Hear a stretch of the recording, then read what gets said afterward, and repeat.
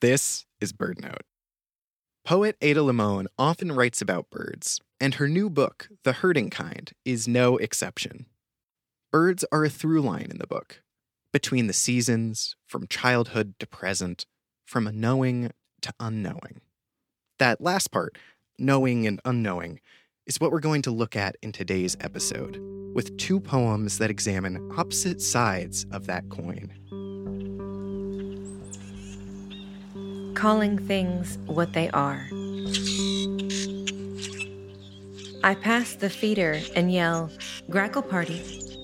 And then an hour later I yell, "Morning dove after party."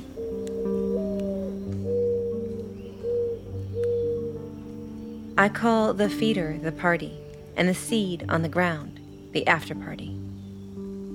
I'm getting so good at watching that I've even dug out the binoculars an old poet gave me back when I was young and heading to the Cape with so much future ahead of me it was like my own ocean. "Tufted titmouse," I yell. Lucas laughs and says, "Thought so." But he is humoring me. He didn't think so at all. My father does the same thing. Shouts out at the feeder announcing the party attendees. He throws a whole peanut or two at the Stellar's jay, who visits on a low oak branch in the morning. To think there was a time I thought birds were kind of boring. Brown bird, gray bird, black bird, blah, blah, blah bird. Then I started to learn their names by the ocean. And the person I was dating said, "That's the problem with you, Limón. You're all fauna and no flora." And I began to learn the names of trees. I like to call things as they are. Before, the only thing I was interested in was love. How it grips you, how it terrifies you, how it annihilates and resuscitates you. I didn't know then that it wasn't even love that I was interested in, but my own suffering. I thought suffering kept things interesting. How funny that I called it love, and the whole time it was pain.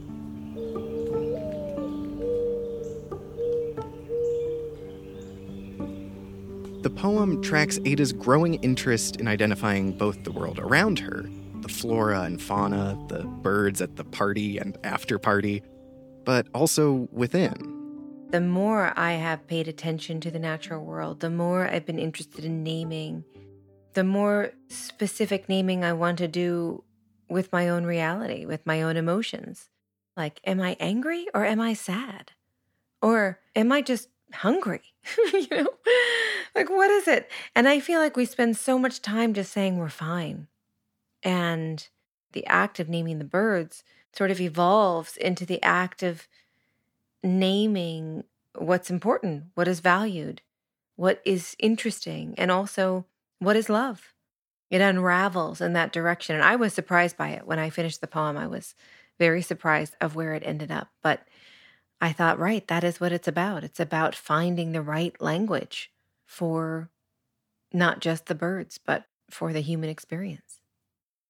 But in the second poem, Limón examines the limitations of appreciating birds in the world through naming and identification.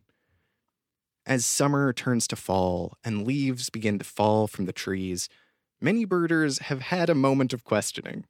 Am I looking at a bird or just a leaf? I wrote this poem kind of laughing at myself at how here you think I'm very observant and I will absolutely know when I see a bird. And then half the time you're like, oh, no, that's a leaf. Oh, that's a leaf. And I know experienced birders have the same experience where they're staring at something, you're like, oh, no, that's a piece of trash. And this whole time you've been sort of stalking it excitedly, thinking you're seeing some rare visiting bird in the shrub.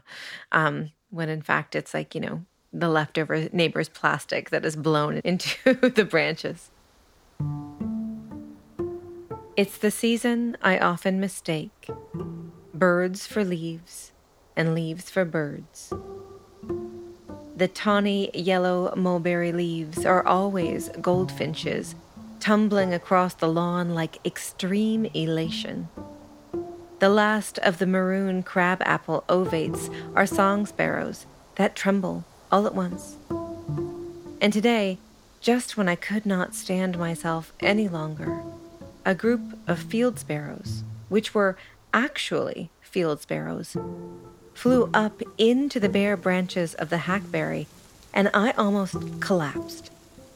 Leaves reattaching themselves to the tree like a strong spell for reversal.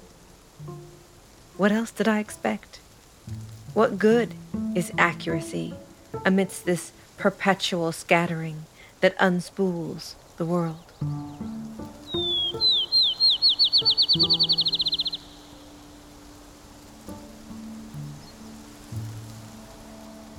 I think really, as much as we love to name things, and in some ways it gives us an ownership and a connection, and we value it because we know it, we have to remember that knowing things is not the way that we love them.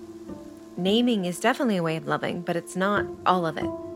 I feel like really what draws us to birds is wonder and awe. So I think there has to be that balance of wanting the information and wanting the knowledge and wanting the naming, the exact language, but then also surrendering to the wonder, the awe, the unknowing, the mystery, and how good that is for the human soul to give up that kind of power and to give up that need for naming. You can read many more fantastic poems with and without birds in Ada Limon's new book, The Herding Kind. Learn more on our website, birdnote.org. I'm Mark Bramhill.